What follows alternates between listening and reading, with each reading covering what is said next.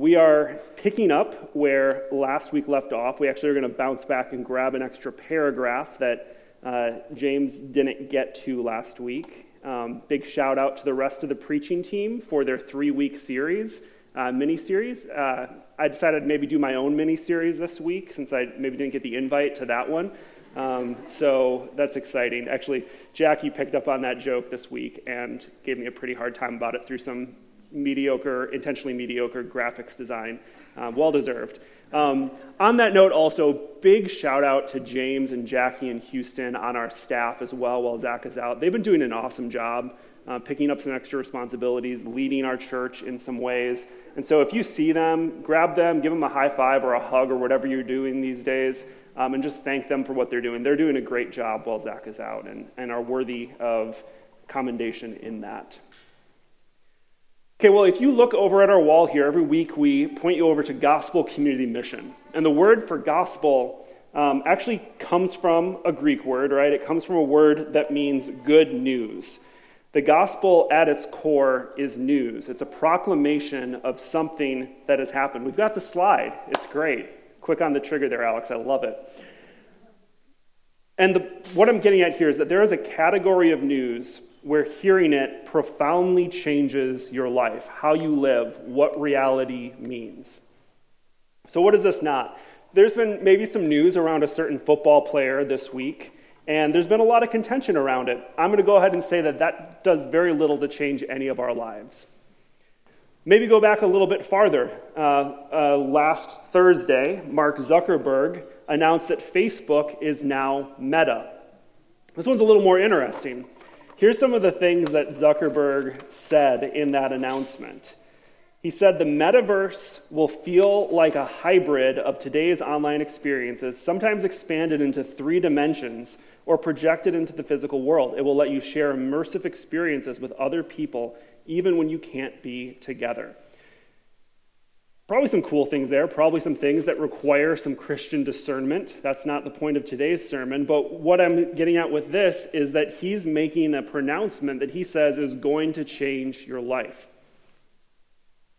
A more classic example is when the news of victory in Europe reached the United States during World War II. That meant that in America, we returned from years of rationing and putting all of our efforts into winning this war back into normal life. And again, my point with this is that there is a type of news that, because of its truth, because of its impact, forever changes your life. And ultimately, Jesus' death and resurrection, it means that the realization of God's promises to redeem his people and have a final answer to the problem of sin and death, that news is with us. And that's where it amazes me, the degree to which the Gospels emphasize the historical context of Jesus' life and death and resurrection. Over the last few weeks, we've been seeing all of these pointers back to actual things in the context at the time there. It's not something that just happened out in nowhere in space, but in a particular place. The church has always understood this importance. We say Jesus suffered under Pontius Pilate when we recite the creeds. The events leading up to Jesus' death happened at a time and a place. In the Last Supper on a Thursday before Passover, Jesus' betrayal and trial that night, his sentencing under Pilate and crucifixion on Friday. And now as we move into the events of Friday evening and Saturday and Easter Sunday, these are events that took place at a time and a place in history. What I hope we see today is that real events create real hope. So let's pray. So God, we pray that you would come and fill this place and revive our hearts to know your grace. From our slumber, make us rise that we may know the risen Christ. And we pray in his name, amen. Let's look back at verse 57. Last week, James pointed out how in the time of Jesus dying right around 3 o'clock, that's the time when the Passover lamb would be sacrificed. And that points us to who Jesus is, dying for our sins. A further point is that Jesus, it was necessary for him to be buried on that day, for him to fulfill his prophecy to be raised on the 3rd day. So here we pick this up. It was evening that day, and there came a rich man from Arimathea named Joseph, who was also a disciple of Jesus. He went to Pilate and asked for the body of Jesus. Then Pilate ordered it be given to him. Joseph took the body, wrapped it in a clean linen shroud, and laid it in his own new tomb, which he had cut in the rock. And he rolled a great stone to the entrance of the tomb and went away. Mary Magdalene and the other Mary were there, sitting opposite the tomb. Now, in our course of going through Matthew, we've seen some of the major players, some of the characters, right? We have Jesus, and we see the chief priests and the Pharisees. We have Mary Magdalene here. And notably absent is the 12 disciples. They have, all kind of gone away at this point. And it's someone else, Joseph of Arimathea, who comes along. Now, it's worth noting, Romans really didn't have any concern for the bodies of the crucified. Aside from Joseph's intervention, Jesus probably ends up, thrown in a mass grave or something like that. But along comes a man, along comes a rich man. And this is a fulfillment of prophecy in Isaiah 53. We've looked at this in the past few weeks, where it says that this suffering servant would be with a rich man in his death. And so, for this Jesus from Galilee, down in Jerusalem, without friends, without money, to then here have along comes a rich man. As the details and fulfillments of prophecy stack on each other, it's not a coincidence that a wealthy, previously secret follower of Jesus had a tomb nearby and stepped in here to care for Jesus' body. The Gospel of John tells us that Joseph had been a disciple secretly, and Mark says that he gathered up the courage to go see Pilate. I think this is really profound, right? We think about Joseph, and we learn elsewhere from the Sanhedrin. You can imagine he'd have a lot to be afraid of here. He's going to Pilate. Pilate's kind of fed up with the Jewish leaders at this point, I think it's safe to say, and Joseph's going to ask for a favor. Joseph's also a part of the Sanhedrin, and he's about to be very publicly associated with Jesus. But I think the amazing thing here is that Joseph's act of devotion and love to Jesus leads to profound fulfillment of Scripture. Joseph was not ashamed to be associated with Jesus. And in this act of faithfulness, he was perhaps unknowingly playing a crucial role in God bringing about his plan. That just really stuck out to me this week, that his small act of obedience was part of a much greater part of God's plan. I think it also calls us to say and ask, are we willing to say, I'm with Jesus? I think sometimes that's intimidating in our workplaces, in our neighborhoods, in our friendships. But we look at Joseph here and we see, again, a small act of obedience leads to a much more profound part of God's plan coming to be. I want to just encourage us, maybe we could do this in small ways this week. If this is something that's intimidating to you or doesn't come naturally, maybe just talk about church tomorrow when someone asks how your weekend went. I think that's a really simple way to just start the conversation and open up to saying, this is part of who I am. This is my relationship with Jesus is central to my life. Just talk about church. It's a small way that we can associate with Jesus, and in our obedience, we can pray that God would do even greater things. So this Friday, we see then Jesus is buried. Joseph and the women, we assume they just go back home to Jerusalem for the Sabbath. Well, we have other characters, though. We've got the chief priests. So let's check in on them. And we see that the next day, that is the day after the day of preparation, the chief priests and the Pharisees gathered before Pilate. So saying the day after the day of preparation is kind of like saying the day after Christmas Eve we opened some presents. It's a really roundabout way of saying on the Sabbath they went and talked to Pilate. So I did some research around the Sabbath, and I actually found that in the Old Testament there's prohibitions against doing work on the Sabbath. That's me being cheeky, that's your joke for this morning. But it actually is one of the Ten Commandments. We see this in Exodus, that it says, remember the Sabbath day to keep it holy. 6 days you shall labor and do all your work, but the seventh day is a Sabbath to the Lord your God. On it you shall not do any work." Now, the Pharisees know this. Earlier in Matthew 12, one of the big conflicts between the Pharisees and Jesus is Jesus' disciples are walking along a field and they pick some grain out of the field. And the Pharisees say, "Shame on you, you're not supposed to be doing work on the Sabbath." Jesus interacts with them on this and declares that he is the Lord of the Sabbath. He proves this then by healing someone then on the Sabbath as well. Well, Jesus is Lord of the Sabbath, but the Pharisees here on the Sabbath after Jesus' death have no problem going into Pilate and calling him Lord. It's translated "sir" here, but it's the same word we'd use elsewhere for Lord. And so they're going in to get some of their dirty work done on the Sabbath. They're calling Jesus the imposter, and ultimately they're going to go out to the tomb and make sure everything's shipshape so that Jesus' body, they think, won't get stolen away. They get permission from Pilate to set a guard, and they seal it. So this is a unique detail here in Matthew. Back in the previous paragraph, we saw the tomb is closed. This is actually setting a seal on it, like you would with a letter. You think of like a wax seal. As long as that seal is on there, you know that it hasn't been opened. And so we just think of the chief priests and the Pharisees trotting on out to Jesus' tomb on the Sabbath, making sure it's as secure as they can, putting the Roman guard there.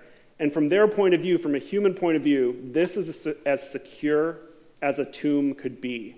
It's like you set up a guard of Navy SEALs outside the tomb, and you think that this will keep anyone out. And again, their plan is, they knew what Jesus had prophesied. They knew that Jesus said, "After 3 days, I will rise." And from their point of view, they just need to wait this one out until Monday, and this whole thing is behind them. Well, we know where this one goes, but that's where we leave things. We've got Jesus' followers back at their homes. We've got the Pharisees thinking that they have the tomb secured. And then it leads us to Easter morning. It's after the Sabbath, toward the dawn of the first day. Now, I was thinking this morning, as I got to get up a little extra early, those of us with kids would probably be thinking, there's a joke in here somewhere, I haven't quite figured it out, but that if this had been the daylight savings day, maybe Mary would have gotten there even a little bit earlier because her kids got her up or something. I'm not sure where the joke is. I think I'll figure it out by second service. But Mary and the other Mary, the mother of Joseph, I think, one of the Josephs, went out to the tomb. And they knew where it was. They had been there when he was buried. And we see as they get there, there's a great earthquake. And the angel causes the earthquake. Now, why is the angel here? I think it's evident from his words, the angel is not here to wake Jesus up from the dead. The angel is here to bring good news.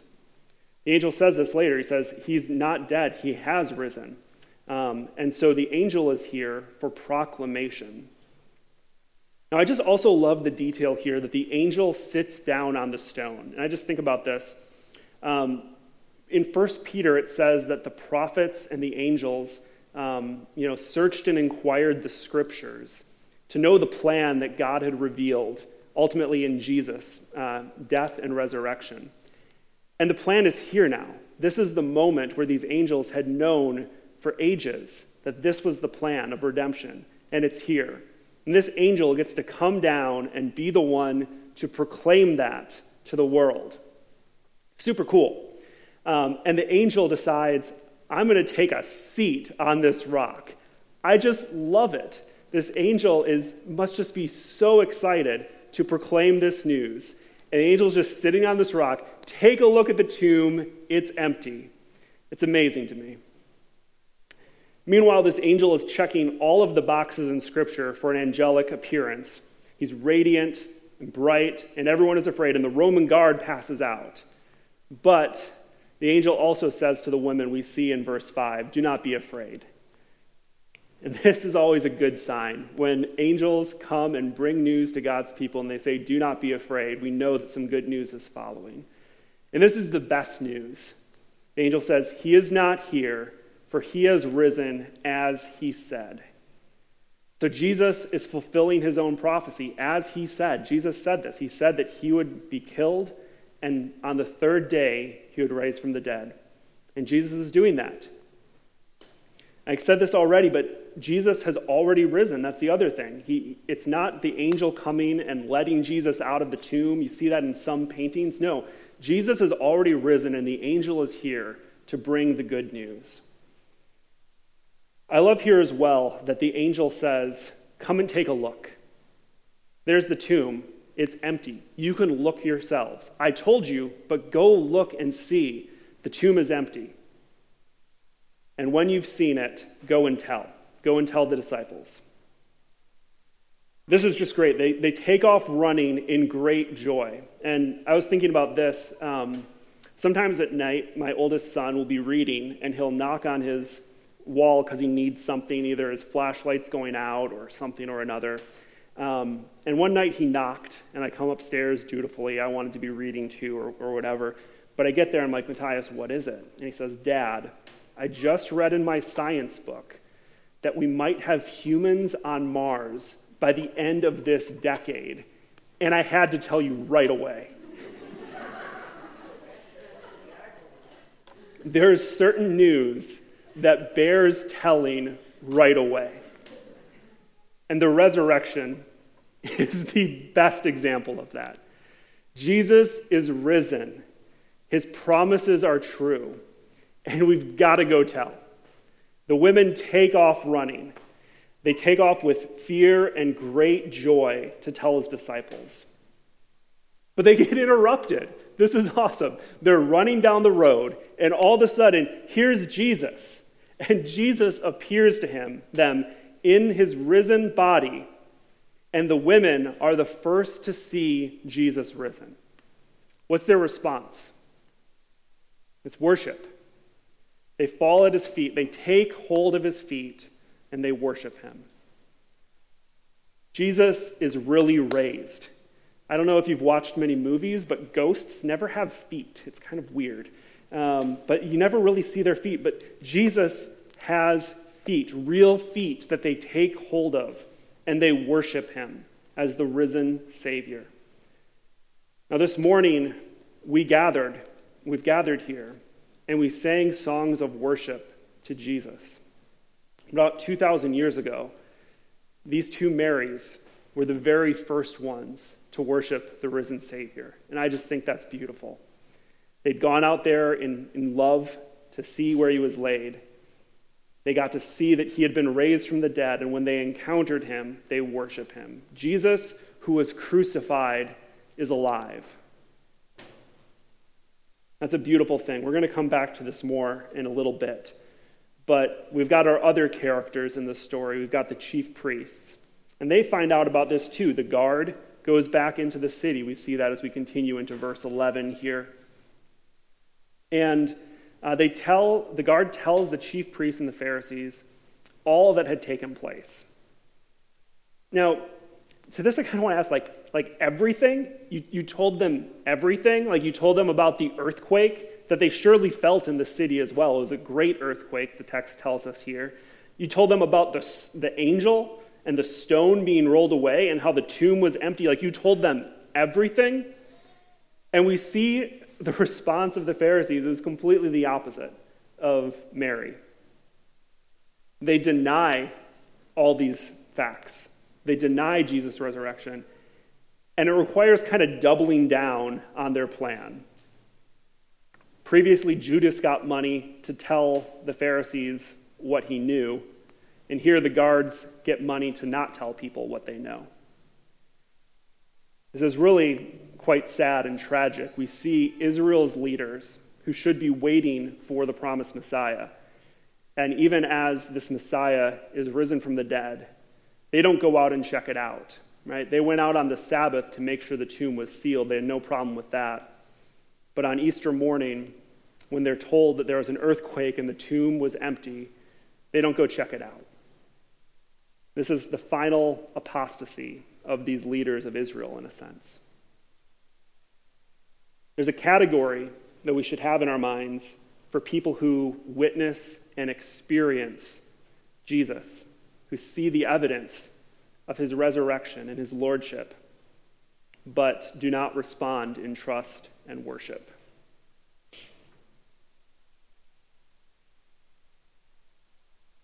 Something happened at that tomb in Jerusalem, and it requires a response. There's a theologian, Yaroslav Pelikan, who said this: if Christ is risen, nothing else matters.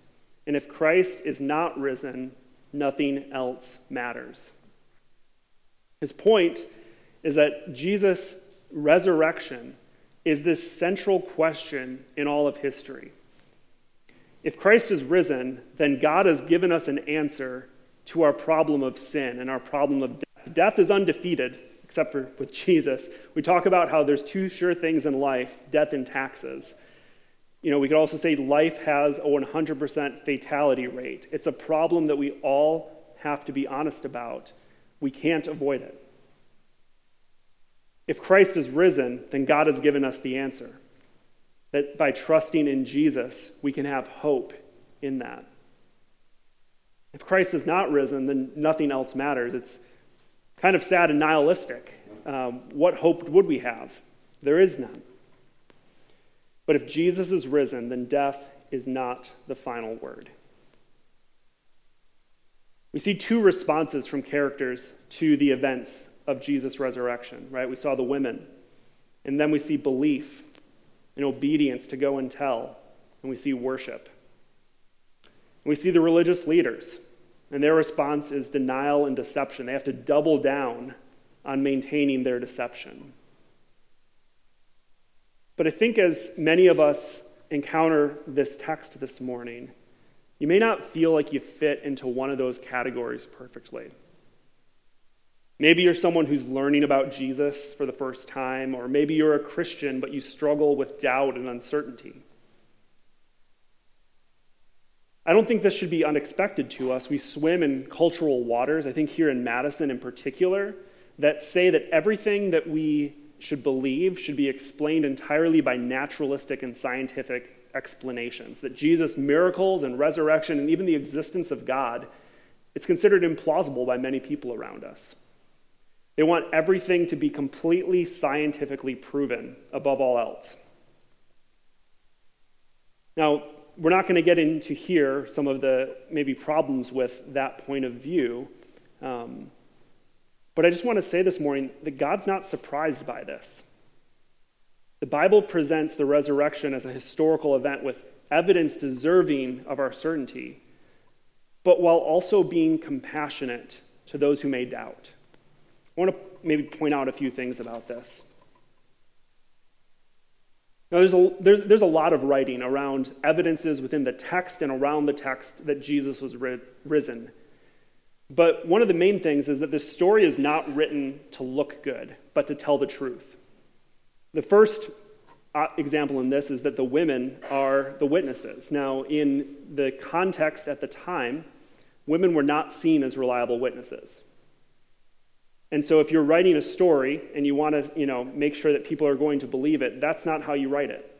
You write it, that's what really happened. I think another example is that the leaders of the church, who would maybe stand to benefit from this, if we're going to think of it that way, the disciples, they look real bad.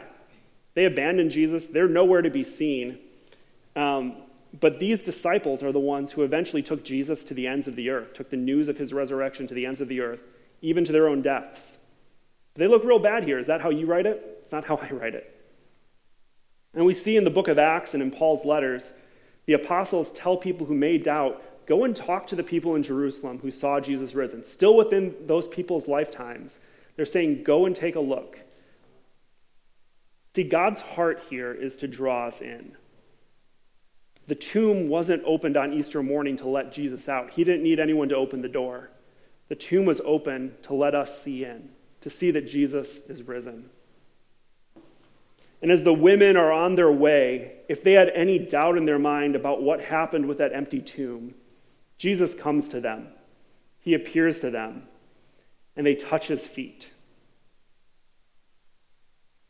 Elsewhere in the other Gospels, we see and hear about Thomas, and he gets so often unfairly called Doubting Thomas in a negative way, but Thomas just wanted to know for sure. And what is Jesus' response to Thomas? Thomas saying, I need to touch the wounds. And Jesus came to him and he said, Check it out. And my point here is that God's heart is to draw us in. It's compassion on those of us who may doubt. God isn't afraid of your doubts. He calls you to come and look and see the empty tomb, see the risen Savior, and believe. I just want to say at the Vine, we want to do that too. If you have doubts about walking in your faith, we want to encourage you in that. We want to call you to faith. This is the place in the church where we want you to wrestle with that. I had a professor in college. I was a Bible major in college and went through a lot of classes that were kind of taking kind of critical looks, engaging with criticism of the New Testament as a text. And I went through a pretty dark season of faith that way. And I sat down with a professor and talked about it. And what he said to me is, you got to look at Matthew 16 and what Jesus says there to Peter. He says, "Who do you say that I am? Who do you say that I am? Who do you say that Jesus is?" That's the central question of it all. And Peter there was the first to confess, "I believe you're the Christ." But we see later, Peter was a denier. But he was restored and became a leader in the church. So our doubts can come from a lot of different sources. They can come from competing narratives for our lives. How do we find meaning? What are we devoting our time to? They can come from healthy skepticism or curiosity. They can come as a result of our sin. But whatever the source of our doubts we may have, the question to us from Jesus is the same. It's, who do you say that I am? And I want to say, despite the doubts that I may have or inconsistencies in living out my faith or anything else, I look on the person of Jesus. We've been just walking with him through Matthew the last couple of years. We see his goodness, his kindness, his holiness, his power, and his authority.